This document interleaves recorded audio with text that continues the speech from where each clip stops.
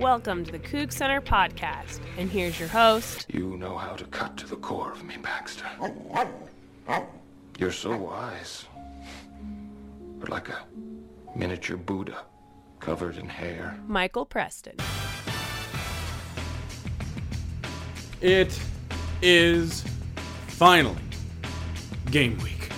We're not talking about practice anymore. Allen Iverson's gone.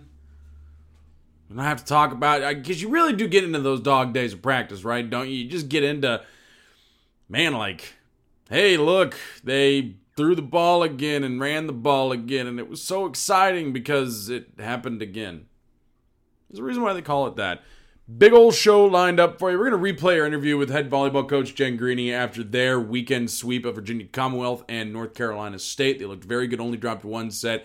Also joined by Robert Gagliardi. He covers the Wyoming Cowboys for wyosports.net, your source for everything you need to know about Wyoming ahead of this opener for Washington State. And we are in week one of college football, although Wyoming has played a game already. We will get to that in a second.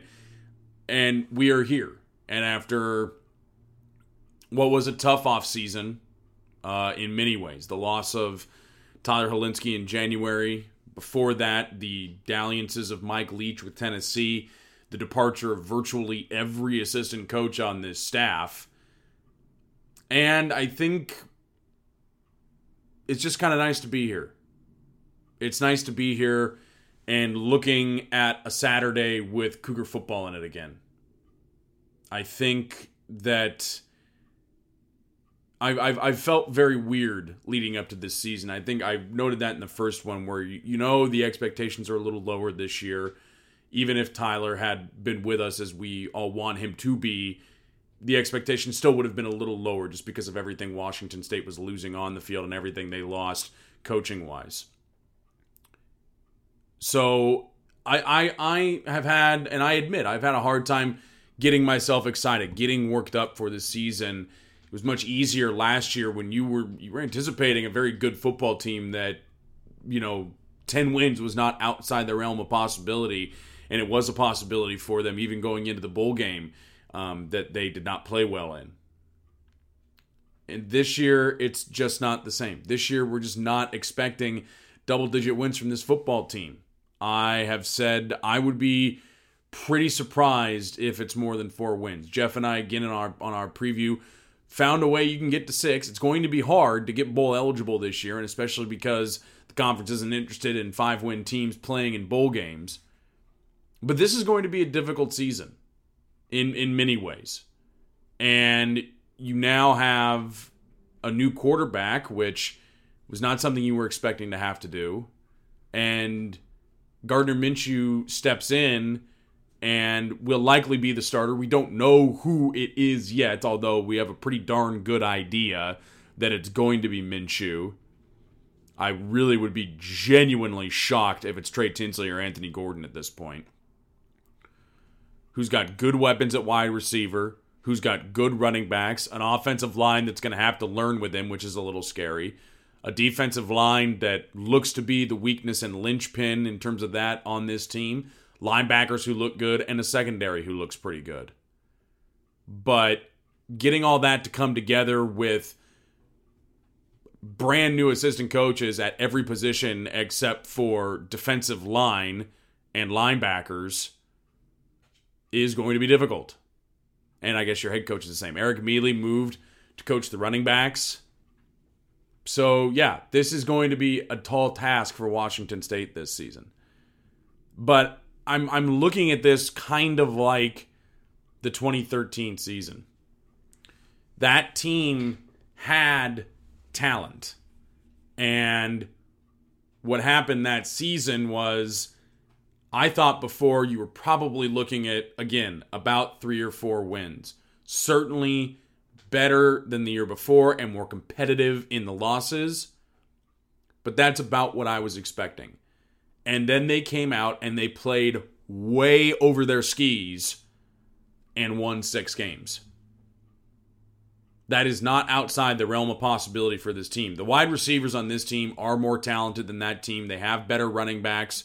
We don't know about the quarterback situation. Connor Halliday, probably at this point, a better quarterback in the air raid than Gardner Minshew, although apparently he's been picking it up at a pace unlike anything the coaches have ever seen. But again, that could just be coach speak in camp. The defense, probably not quite as close to where you would want it as that team. They did have Dayon Buchanan. But I think trying to look at the season that way is helpful because I do think it's a 4-win team. But if things break correctly for them, as it did for that 2014 team, you can sneak your way into a bowl game. Hopefully the Cheez-It Arizona Bowl or whatever the heck it is, the one they play in Phoenix now. I don't care. It's sponsored by Cheez-It. I will buy all Cheez-It related merchandise if Washington State plays in that bowl game. So my expectations are certainly tempered. And, you know, I don't want to say that you shouldn't be excited for Cougar football to be back. I am excited for Cougar football to be back because it is something that I value very near and dear to my heart, and I hope you do too. I value time I get to spend with friends, my wife, people who I care about, in a town I care about deeply, with a school I care about very deeply. And a school that I love and made me into the person that I am today and that I will be forever thankful for. And those Saturdays are back. I look forward to them every year because of what it all means to me. I try to not put, too many of my eggs in the basket of being worked up about Washington State football, but every year I do it. And I can guarantee you, I'm telling you my expectations are tempered. I'm telling you that I'm not as amped up as I have been in the past. But I guarantee you on Saturday, the first thing that gets screwed up in the game for Washington State, and even when they're winning, they screw things up, I will be mad. I will get angry. I will get unreasonably angry at times, as we all do. Because I forget that this team doesn't have the expectation of last season, doesn't have the expectation of the year before, doesn't even the expectation of 2015. None of those expectations are here for this football team because of everything they've gone through, not the least of which was losing a very close friend to many of them. And they don't get to open with an easy one either. You get to see a team in Wyoming that has been improving greatly under Greg Bowl. 2 straight bowl appearances, 2 straight 8-win seasons for Wyoming. They won the famous Idaho Potato Bowl last year. They lost in the Poinsettia Bowl the year before. And they have already played a game this year. They have already played New Mexico State. They played them in week 0. They played them last week in Las Cruces. And here's what I will say about that game. They looked very good. They looked very intimidating. How could you not when you pick up 312 yards on the ground, including 190 yards from Nico Evans on just 24 carries? He was averaging just under 8 yards a touch. That's insane. That is absolutely nuts. But you need to also remember that New Mexico State might be one of the 5 worst teams in the FBS. They are truly a very, very bad football team. And that is a year in, year out thing for them. They have just never been able to kind of pick it up and get better. They did go to a bowl game for the first time in, it was like half a century last year or something. I can't remember. But by and large, 2 to 3 win seasons is about the expectation for them. But they are not a very good football team this year. And in fact, I will look up what Bill Connolly has them ranked on his S&P. But it is, you're talking about one of the worst one of the worst teams in college football. So how much can you really evaluate them based on that game? I don't know. I really don't know how much you can. 98th best team in college football, according to Bill Connolly's rankings. Wyoming better, up in the 70s, but, again, according to his rankings, not much better. Washington State's up at 44, but I think this is a Wyoming team that is better than that would indicate. They do lose Josh Allen from last season. Tyler Vanderwall started for them in Las Cruces. He averaged 6.2 yards per throw. Not great, but they didn't have to do... I think it was kind of that situation like with Washington State last year against Montana State. They didn't need to throw the ball. Montana State and Jeff Choate sold out to stop the pass, basically dropped 8 on every play, and Washington State was very content to just run it straight down their throat the whole game and win the game on the ground that way. Because if you can do that, it's all about taking what you're given, and they certainly took what they were given. Washington State is facing a tough team in their opener. If I had my druthers, it would have been San Jose. It would have been San Jose State in this first game because San Jose State is truly probably a very awful football team. They are worse than Wyoming and, again, near the bottom of the FBS in terms of quality this year. And especially given Wyoming has already played a game and has had a chance to work the kinks out, and Washington State's going to have to break in a new quarterback. They're going to be breaking in new guys on the defensive line, which is not what you want against a team that had 312 yards of rushing last week. So they have a very tough task ahead of them, tall, literally, in elevation. Over 7,000 feet in Laramie, Wyoming. If you are going, I suggest you go more than a day before to get used to that, because as someone who spent a decent amount of his life skiing, any place that is 7,200 feet, you're going to have a hard time breathing. And you are going to get dizzy. So, I don't know. Fly a plane and open a window first to get used to. I don't know if that's the science behind it. But this is not an easy opener for Washington State. And honestly, I would not be surprised by either result. I would not be surprised by a win. I would not be surprised by a loss. This is a team still trying to find its way. They are still trying to work things out with their coaches, with new personnel, with everything. And this is not an ideal opener, the back end of that home and home agreement you signed with Wyoming that had them come to Pullman in 2015. This would not have been my choice for the first game, but Craig Bohl has done an excellent job turning that program around. But it is who you get. And maybe, as we've said, Gardner Minshew comes in and just has fun in this offense. He's got great weapons in Tay Martin, Roderick Fisher, Jameer Calvin, Bernard Bell, Kyle Sweet, Robert Lewis is back, Aesop Winston, tons of guys. Drew Jackson, Desmond Patman, who I would love to finally break out, Max Borghi, James Williams. The defense may struggle a little bit at first, but this is an offense that has a chance to, if Gardner Minshew can pick it up as quickly, or has picked it up as quickly as it's been said he has, and the offensive line finds a way to coalesce, this could be a fun offense this year. I guess we're going to find out on Saturday. And to talk more about Saturday, Robert Gagliardi from wyosports.net, here to talk about the Cowboys next on the Coop Center Hour.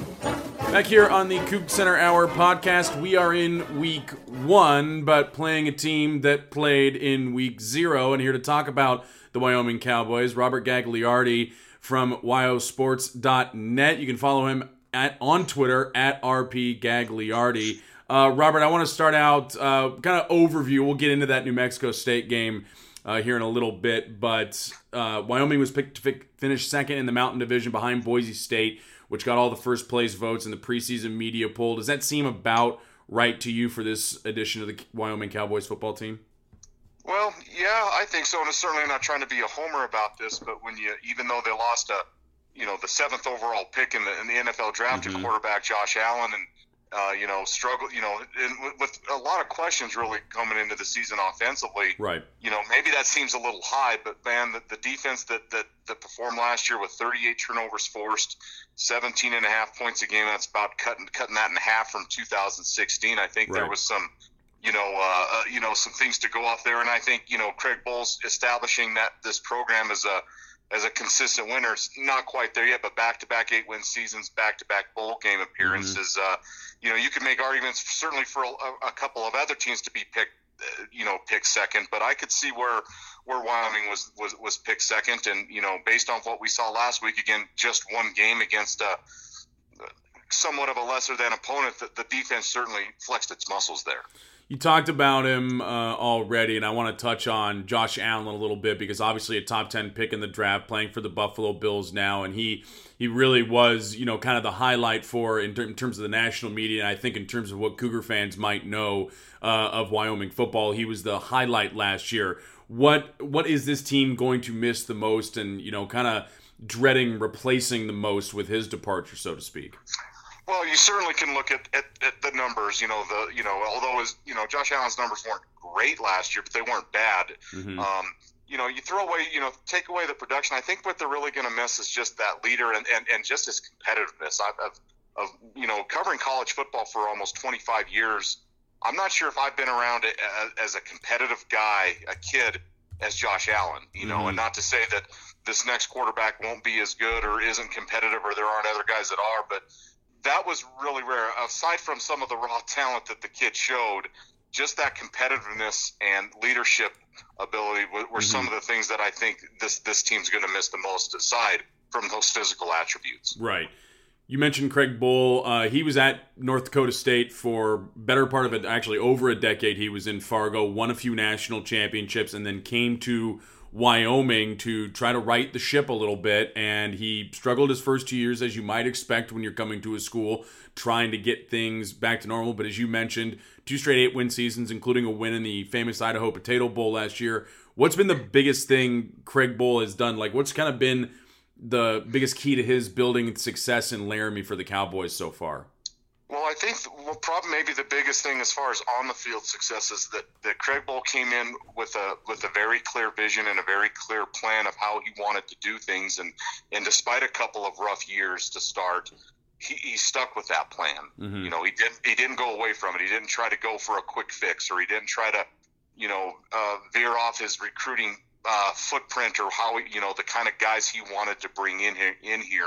Right. He stuck with it, and now I think we're seeing it pay off. And then I think another big component to this is the vision that Craig Bohl had facilities wise at Wyoming, of building of upgrading their facilities. They just opened a $44 million high altitude performance center, football complex for all the student athletes, but that expanded weight room, a training table, more up-to-date sports medicine facilities, more up-to-date academic space for, counseling for student athletes. And Craig Bohl had a vision of that's what he wanted to do here, and knew that was important. And through his hard work and through a lot of other people's hard work at the university and even the state legislature that kicked in money for that, that's a big difference maker. And even though that just opened this, actually they got in it in the winter, and they had the grand opening a couple of weeks ago, but they've been using it.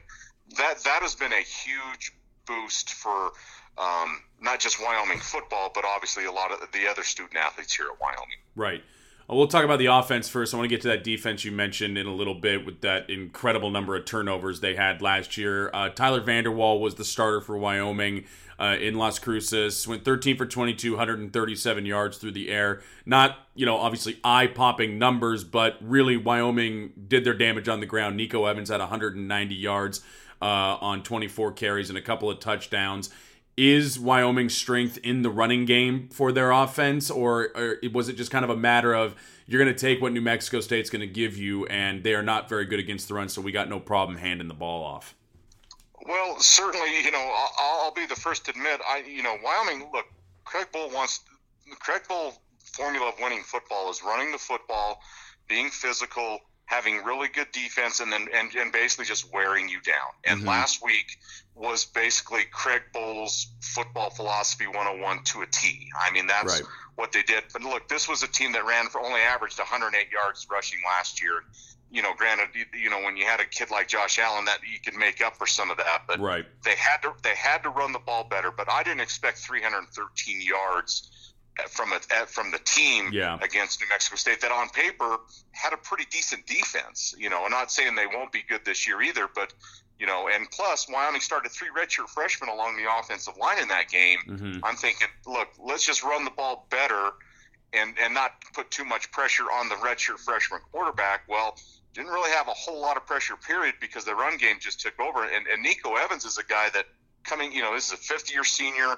In the past, in 37 previous games, had 36 carries for 108 yards. I mean, he was basically this team's third down back last year. So he like bettered his career by, like, all the yards he'd had in his career, 80 yards more in one game.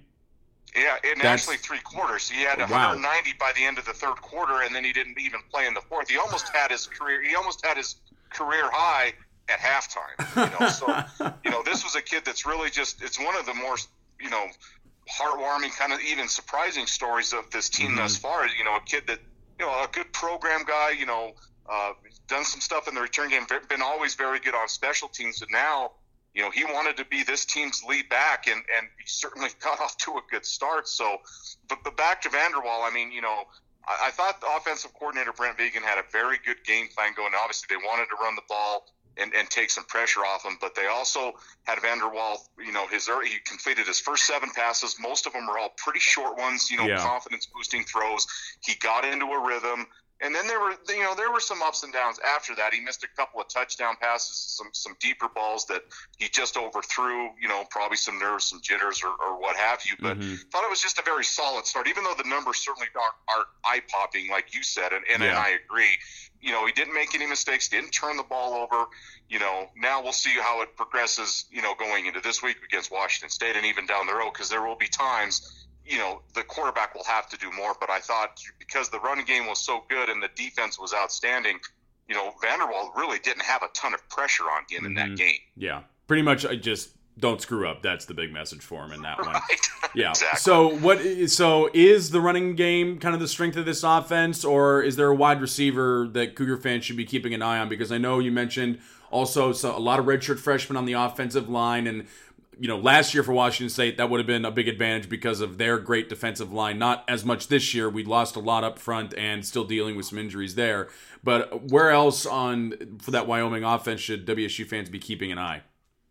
Well, I think if you do look at the pass game, I think Austin Conway is a junior, led this team in receiving last year, very good inside receiver.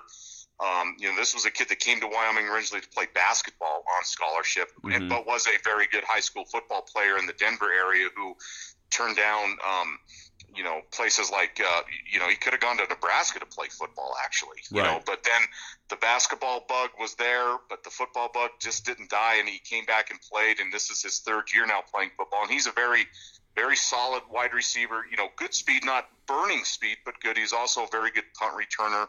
I'd say he's one to watch. And although he didn't do much in the first game, there's, James Price is a senior wide receiver from Washington, from Camas, Washington, who, if he could just stay healthy, could be a very good receiver, and knock on wood, so far he has. And again, he didn't do much in the first game, but he's a bigger guy. Well, 6'2", just a little bit bigger on the outside, and I just have a feeling this is going to be one of those years for where you have your want your senior year to be your best, and I think James has done a lot of things to put himself in position to have that. So those would probably be 2 guys, at least on the receiving core, that I would watch if I was a Washington State fan. You already mentioned, Robert, over 36 turnovers for the defense last year, which is just like an absurd amount. I think doing the quick math in my head, it's around like 2.5 per game, or actually closer up to 3 turnovers per game. It is obviously the strength of this football team. Andrew Wingard, his talent just popped straight off the page, how good he is at safety. Who else do we need to be worried about on offense? Because Washington State, although they have a lot of talent at receiver, their running backs are pretty good. They are going to be breaking in a new quarterback, whoever the heck it is. Probably Gardner Minshew, but Mike Leach has not said yet, and he'll probably put like 19 oars on the QB depth chart. But right. Who else does Gardner Minshew? We're just going to say it's him. Who else does he need to worry about? Well, I think if you look up front, Wyoming's pretty deep on the defensive line, but 2 guys that stand out to me are defensive end Carl Granderson, a senior who came in here he came out of the Sacramento area, and he was 185, 190 pounds, and he was an outside linebacker and even a wide receiver. Now he's a 261-pound defensive end who an NFL scout, a very reliable not a scout, an NFL front office person told me that already had a 3rd-round grade on him, last year. So he's very good. But to me, obviously there's a lot of pretty good defensive players, but Johanna Gafan is a junior defensive tackle who had 69 tackles as a defensive tackle last year. I mean, there's defensive tackles in football that don't get that in a career. Yeah. And even if he doesn't make a lot of tackles, he's a very athletic guy for his size. He used to play soccer. He's from Africa originally. He used to play soccer, so for a big guy, he's light on his feet, for a lack of a better term, but he's very, very disruptive, even if he's not making tackles. And when in Craig Bull's 4-3 defense, if the defensive tackle is good, that disrupts so many different things and opens up things for guys like an Andrew Wingard to make plays and the linebackers. So those are 2 guys to watch. And you mentioned Wingard, and I don't want to downplay any of his accomplishments or his abilities, but his other mate at safety, Marcus Epps, it maybe covers the open field as good as anyone, at least in the Mountain West. These guys have been playing together since they were freshmen. And Marcus Epps is, one of the more underrated players, at least in the Mountain West, right, in my opinion. And this is a kid that's a 3-year captain, a former walk-on who's now a 3-year captain, and that's only happened one other time in Wyoming football history, and that was in the 1890s. So. That seems like a while ago. That seems like it was a minute or 2 ago. They played, obviously, we've been talking about their game against New Mexico State last week. They were one of just 4 games in college football. What kind of benefits do you think they got out of playing a week 0 game? Because I know for Washington State, Wyoming is their most difficult non-conference game. They have San Jose State next week, the week after, and then Eastern Washington the week after that. I would have preferred to play Wyoming second to work some kinks out. Do you think they were able to do that a little bit in this game and just work some things out before they take on Washington State this week? Well, I think so, and certainly from Wyoming's perspective, they hope so. This certainly wasn't, perfect, So I think they were able to get some kinks out, and they played 19 guys total, saw their first college action for Wyoming. So, you get those types of things out of the way, but then, you can kind of turn that around too. Now this is going to be the home opener, and if this game isn't going to sell out, it's going to be awful close, right. And look, Pac-12 and Power 5 programs, don't come to Laramie super often. They've had a pretty decent run of luck in the past of getting, Oregon was here last year. They've had Texas here. I remember the Texas game, yeah. Mm-hmm. So they've had them, but they also haven't beaten a Power 5 school since 2007. So, the first home game, a big crowd, a very recognized and very good opponent coming in. So, maybe there'll be some different types of jitters, so to speak, for some of these Wyoming guys, because this, I think this game means a lot to them. It's not going to make or break their season, just like I'm sure, it's the same for Washington State. But, but I think, getting a game in, working some things out, and obviously, knowing some things to work on, I think certainly helps the Cowboys. One thing we don't have to talk about a lot when it comes to a football game is elevation. But Laramie is at, and Rob, you can correct me if I'm wrong, but it's about 7,200 feet, if I'm remembering right, in elevation. What kind of advantage does that give Wyoming in terms of on their home field? Because I can't imagine a lot of teams come in well prepared to deal with there are pretty big effects. Pullman's at 2,400 feet, but you're talking about basically an extra mile into the sky playing in Laramie. Well, yeah, to say that it doesn't have an effect or it can't have an effect, you're naive. But right. I've also seen teams come in here and beat Wyoming, like last year when Fresno State came here, basically at sea level and won. Again, does elevation have an effect? Yes, it does. But I also think that a lot of it is also a mental type thing. If you get down or you're struggling, and then the altitude, and then it kind of sets in again. I'm certainly not a scientist, and I will never pretend to be. It can have an effect, but I think if teams, you can't simulate that type of stuff. But if you stay hydrated and you don't think about it too much, right. I guess is what I'm trying to say. If you come in, you have a game plan, you're focused, and you work on that, that's fine. But if you start worrying about things like the altitude or stuff like that, that's when I think it can really get you. So to say that it shouldn't be a concern, maybe not. But if you spend too much time or think about it too much, then in a lot of ways you've already kind of defeated yourself. Right.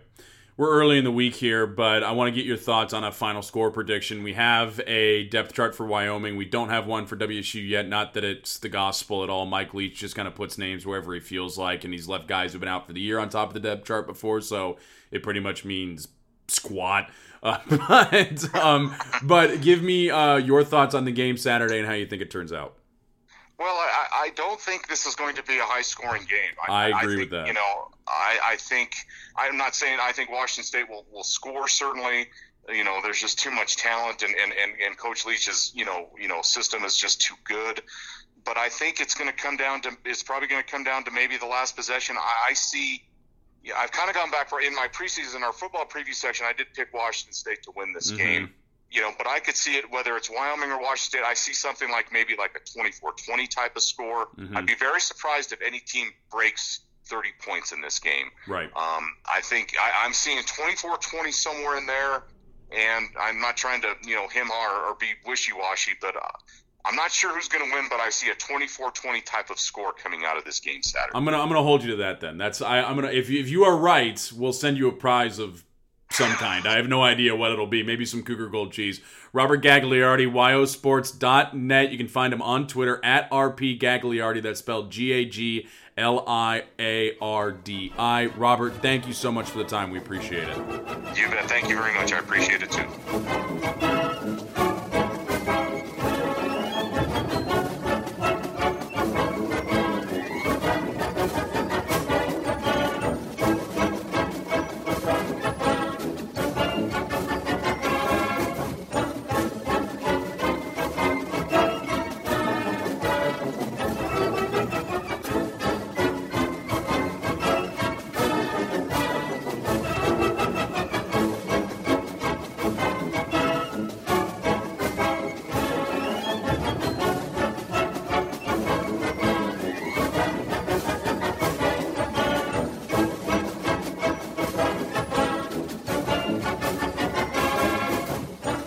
Back here on the Cougar Center Hour, we are now joined by the head coach of the Cougar volleyball team. They've been to the NCAA tournament 2 straight years now, and I believe Coach Jen Greeny. That's the last time that happened was early 2000s when you were on the team, if I remember right. Correct?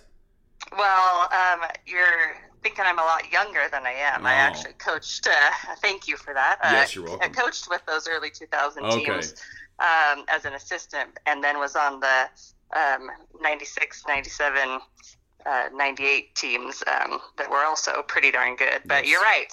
Yes. You're right, as far as it had been a while. Even when I make mistakes, they're compliments. And that's the nice thing when you come on the show with me, is that even when I make mistakes, it's good. So, like I said, back-to-back tourney appearances and with wins as well, knocked out in the second round. But how does it feel to kind of, from where you guys started so many years ago when you got hired, to be in that position where you're going to the postseason consistently and you are getting wins in the post? I mean, you're running into these really incredible teams. Like last year, I believe it was Wisconsin, or the year before that, but you're just running into these really good teams in the second round, like Nebraska as well, if I remember correctly, that, they're very good, but you've got to feel good about advancing in the postseason now. Yeah, absolutely. I mean, when we took over in 2011, we were taking over an 0-8 team in the Pac-10, at the time, and it was, the culture just wasn't, of course, where we wanted it to be. And it's been a lot of hard work. But yeah, definitely really proud of where we've come to go to, like you said, back-to-back NCAA tournaments and get those first-round wins. And you're right. To run into a couple buzzsaws of Wisconsin and Nebraska, that's not real fun. So hopefully we can not only get back to the tournament this year, but, give ourselves a little bit better chance just, placement-wise, that we can not have to face those really tough teams so early. We'll get into kind of how tough, the Big Ten is obviously arguably one of the two best volleyball conferences in the country, along with the Pac-12. We'll get into that in a second. But how much does that experience going to the postseason 2 years in a row really help you guys out, maybe as a coaching staff and as a team? Because I have to imagine, you try not to change the mindset too much of this is just another match, but at the same time it's not, because this is the postseason, and you lose, you're out, it's over with, the season's over. How does that experience help you guys in the regular season? Yeah, I think it's huge. To not only have that experience in the postseason, I think in 2016 we were a little bit, oh, thank God, finally, we got there. And so last year was, better. A lot of the team had been to the tournament before. That experience really helped a lot. But I think just in preparation with the off season, during the summer, even preseason camp, we only graduated 2 seniors. So to have most of those returners coming back with that experience and postseason really on their mind, I think is a great motivating factor. You got a lot of that experience coming back, like you said, a lot of seniors. This is kind of an upperclassman-laden team, which is a good thing in the Pac-12, because like we just talked about how hard the Big Ten is. The Pac-12 is very hard. You guys are getting votes in the preseason AVCA poll, and you're still picked to finish 7th in the Pac-12 because the 6 teams above you are all ranked in the top 25. And I think there's been points in the last few years where up to 10 of the 12 teams in the conference have been ranked. This is just a week in, week out. That kind of gets you ready for the postseason, right? Because you're facing these teams that are also going to be in the postseason and are also very good. You're absolutely right. Yeah, there is no, not even an easy weekend. There is no easy even match in the Pac-12. And you're right. It's been either 9 or 10 years or 9 or 10 teams getting into the tournament, probably for the last 5-6 years. It definitely prepares you for the postseason, because every single match you're playing that kind of competition that you would face in the postseason. So that's what we always say. Hey, Pac-12 teams that haven't won the Pac-12 have won the national championship. Even if they're finishing 3rd, you can still go win a national championship just because of the competition you're facing every single night. How does that help, like, on the recruiting trail? Because I know that, obviously a lot of these teams, especially the teams in California, they really have all that talent on the West Coast is really concentrated in California a lot. How does that help you on the recruiting trail? Can you guys kind of pitch that, you're playing in the Pac-12 against these really good teams, so you have a chance to show off against maybe a team that might have slighted you in recruiting or maybe didn't look your way? Is it kind of something you guys can use to your advantage recruiting to Pullman? Yeah, I think so. Being in the Pac-12, if you're a competitor, you want to play against the best day in and day out. So I think, that's one thing that we talk about. But you're exactly right. You hit on another point. It's mostly once you get here, and I think all of us Cougs have a little chip on our shoulder anyways. But you're right. If we're not getting votes in the top 25, if we're picked 7th, not a lot of our players were recruited by other Pac-12 schools.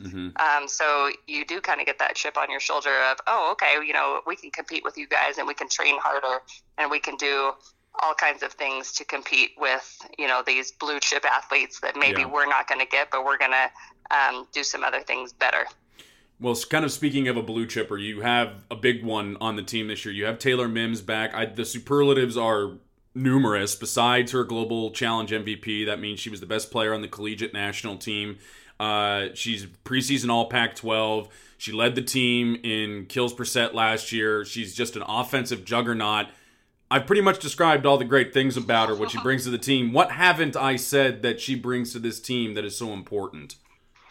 Oh, man. I mean, Taylor has come incredibly far in the 4 years. She came from Billings, Montana, had never been on an airplane before her official visit. What? I mean, her story is amazing. If anybody ever gets a chance to sit down and talk to Taylor about just the journey that she's been on, it's amazing just how far she has come. She was also played middle her first 2 years. We moved her to the outside last year, which is a really tough transition. She obviously handled it quite well because she was first team All Pac-12. Yeah, I think she did okay there. Yeah, she I mean, it was okay. She was okay. Yeah. And then goes this summer and is the MVP of the collegiate national team. So she really has so many intangibles. She wants to get better day in and day out. She's one of our team captains as well. But just a joy to have on the team, and I really can't say enough good things about her. I think we're going to kind of keep coming back to the same theme in this interview as the experience you talked about earlier you have coming back, because you have McKenna Woodford coming back as well up front. She was your second leading attacker last year. Does that, I mean, you have now options at the net, and what does that do for you guys on offense? I mean, besides other teams not really knowing where you're going to go, or you have the option to kind of go either direction to your outside hitters, what kind of advantages does that give you on offense? Yeah, I think it's a huge advantage, and we really have been, in practice kind of moving some people around and, trying to have as much of a balanced attack as we can have, because, we don't want to have to just rely on our two outside hitters, which a lot of times you do have to if your passing's not, great that night.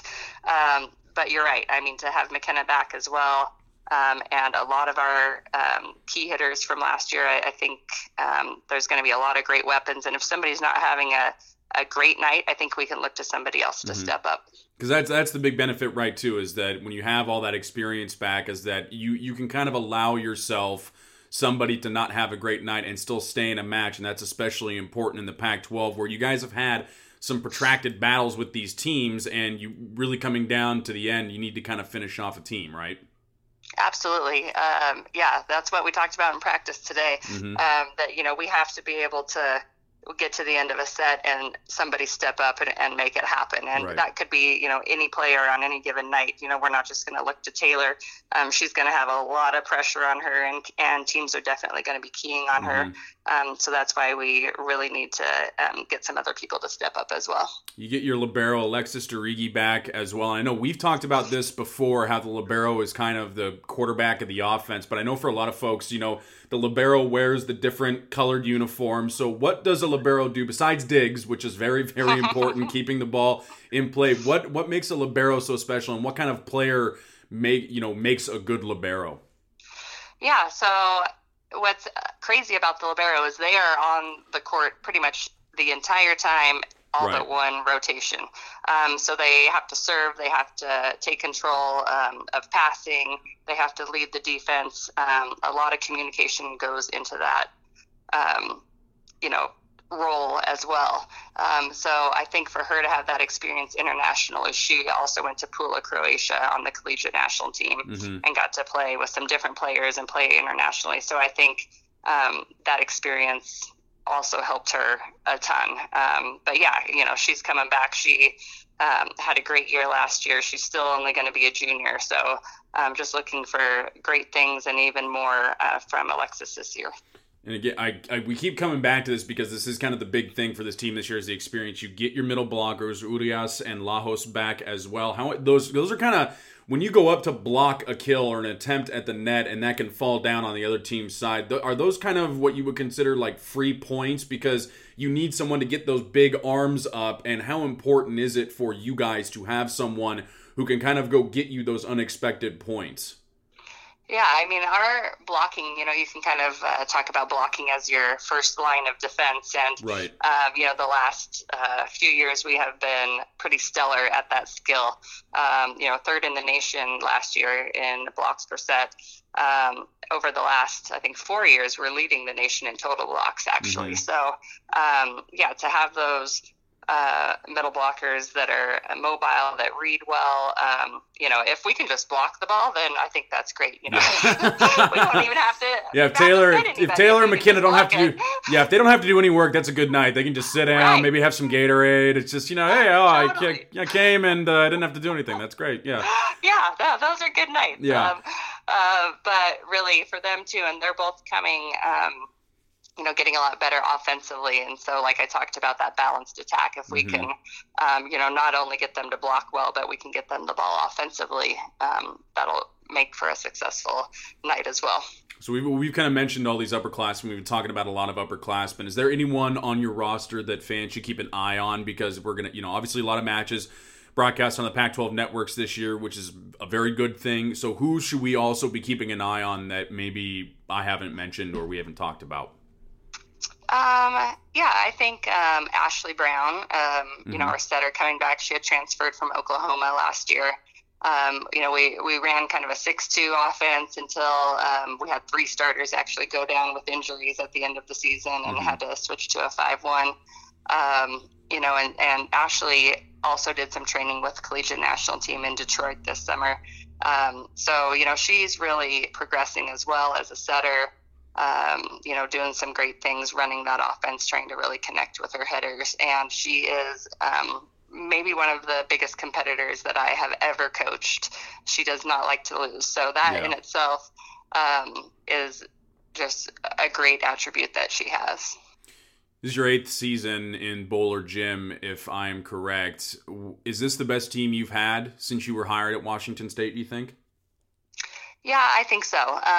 That team in 2016 that had Kyra Holtz and, that they were all seniors that year. That was the best season we had in 14 years with that team. But as far as kind of the experience coming back and just the amount of players that can move and play in different positions and, do all kinds of great things, not only offensively but defensively as well, I'm going to say probably from top to bottom, this would be the best team that we've had. And we said, I just mentioned, this is your 8th season in Pullman. Obviously, this is also your alma mater. And is there something that, Jen Greeny now wishes she could tell Jen Greeny 8 years ago about, kind of the hardships that we're all going to go through? Because I know the academic scores for the team have improved. I mean, not just on the court, off the court, they're doing much better. Is there something that you wish you could tell your past self now about these 8 years that, would maybe give you better perspective? Or is just anything you wish you could say to yourself 8 years ago? I think when we took over, we knew it was going to be kind of a major uphill battle, and there were definitely times that I was like, what am I doing? But to stick through that. And I think because it is my alma mater that, that's what makes it so much better and so much sweeter. So I'm not so sure that I would go back and say anything just besides it will get better, because it really couldn't have got any worse. No. But love this team, love the progress that we've made. And you're right. When we took over in 2011, the team had a 1.96 GPA. I don't know how that happens, but it happened. And we've only now had 2 semesters the whole time that we've been here that we've been barely under a 3.0. Yeah. So, big strides in the classroom. Casey Shainline was the Pac-12 Scholar Athlete of the Year for volleyball last year. So I think, just those people that really bought in, maybe didn't get the chance to go to the NCAA tournament, but really built the foundation. They're pretty important in this process as well. You said when we took over, and that's because your husband is your associate head coach. What's it like coaching with Burdette? But I know you guys have been doing this for a very long time, so you've got to now kind of have a feel for each other in terms of your coaching styles and how, you comport yourselves on court with the players. But what is it like coaching with your husband? Because it hasn't just been at WSU that you've done this, right? Right, yeah, 12 blissful years coaching together. Oh, look at that. Look at that. So nice. She's being so nice. She knows she's being recorded. She's being so nice. It's actually great. I mean, I grew up in my dad was a coach, and it just seemed like, everything was always about what was going on with the team and whether he was coaching my team or my brother's teams or whatever that is. So I'm just kind of used to that. Yeah. I think it's definitely not always easy, but you sure get a lot more communication done because you're pretty much communicating with each other a lot. Our kids are very used to it. They even get into recruiting conversations and scouting conversations and all that kind of stuff. And if we get tired of each other, then one of us just goes recruiting. So that's excellent. No, see, that works out very well. That you can just get this like, why don't you just go out on the recruiting trail? I'm a little sick of you, so why don't you just go out and find me? So that's good. I like that either one of you can do that. We'll leave Coach Jen Greeny with this. Consecutive postseason appearances, as we mentioned. First time it's happened since the beginning part of this century, really. Is that the new expectation for this team that it's not just that we're improving every year, that's fine, but is the new expectation that we better be playing games after the end of the regular season? I think for this year, definitely. Mm-hmm. Just like you said, to have so many people coming back, we will graduate, 6 players next year, so we'll have to reevaluate that kind of goal next year. But yeah, there is a new expectation, and I think just everybody on the team, thinks that way, and that's what we are preparing for. They start the season on the road against VCU, North Carolina State, this coming weekend, and then Labor Day weekend they spend it in Cedar Falls before they're home. Same weekend as the football opener against San Jose State, McNeese State Friday afternoon, Illinois State Friday night, and Stony Brook a full 8 hours before you need to go to Martin Stadium. So I encourage everybody to check it out. Coach Jen Greeny, thanks for joining us. Appreciate it. Yep, absolutely. Thanks for having me on.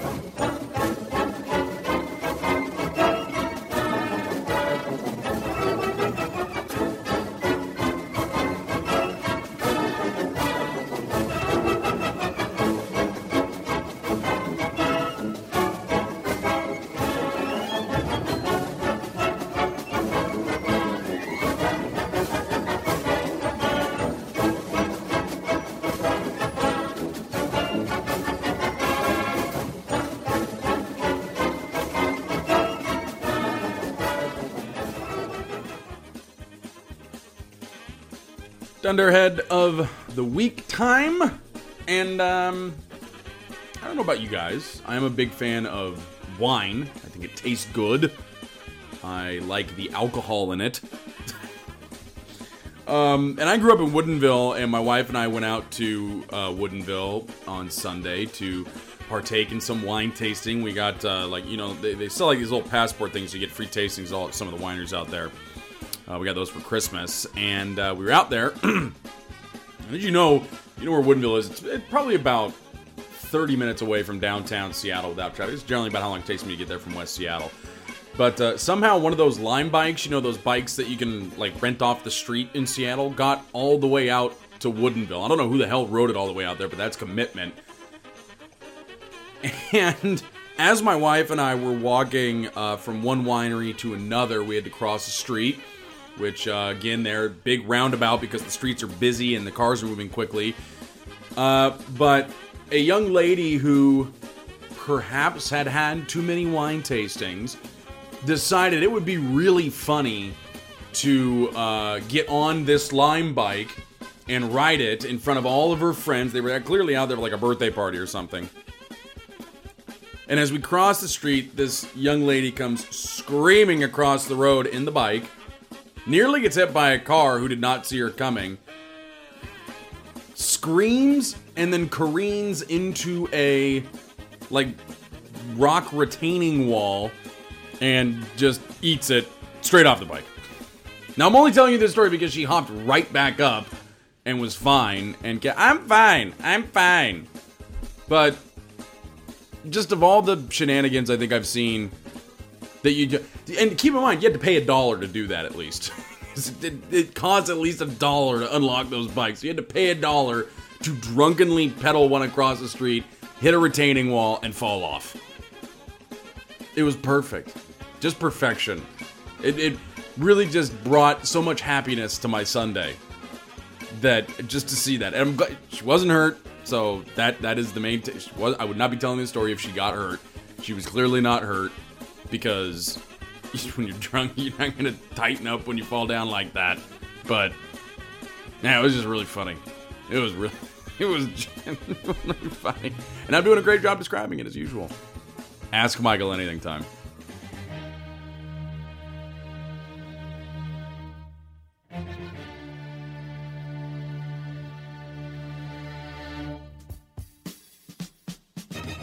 Ask Michael anything. At K Dudley, Kevin Dudley. Tips for tailgating from 10 a.m. to 8 p.m. Water, and for God's sake, make sure you eat. Eat. Eat. Because if you don't, you're just drinking on an empty stomach. At Cougs Zoo Crew. Most exciting game you've been to. Boise State and USC this last year up there, and because I was in school when the team was horrible.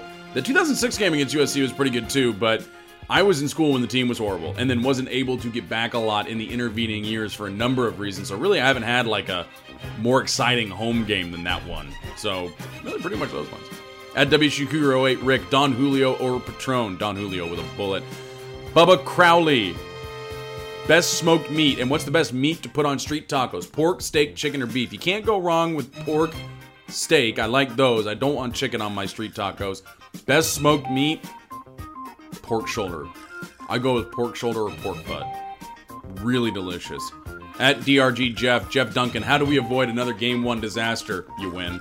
But this also isn't an FCS team. This is a team that's in the Mountain West Conference, so it's, at least it wouldn't be the same thing as losing to an FCS team that you played 2 weeks after that. At JLeap19, Jeff Leper, I'm sorry if I'm mispronouncing that. Any tips for a new WSU graduate trying to cope with not being in Pullman? Listening to this podcast is a good way. That's good. Keeping Busch Light just in your fridge at all times is also good. And I think those are two really good first steps. And then also just planting a wheat field in your backyard so you get the smell like when it's being harvested, and then you hire someone to harvest it. I don't know if that's very doable, but that's what I would do.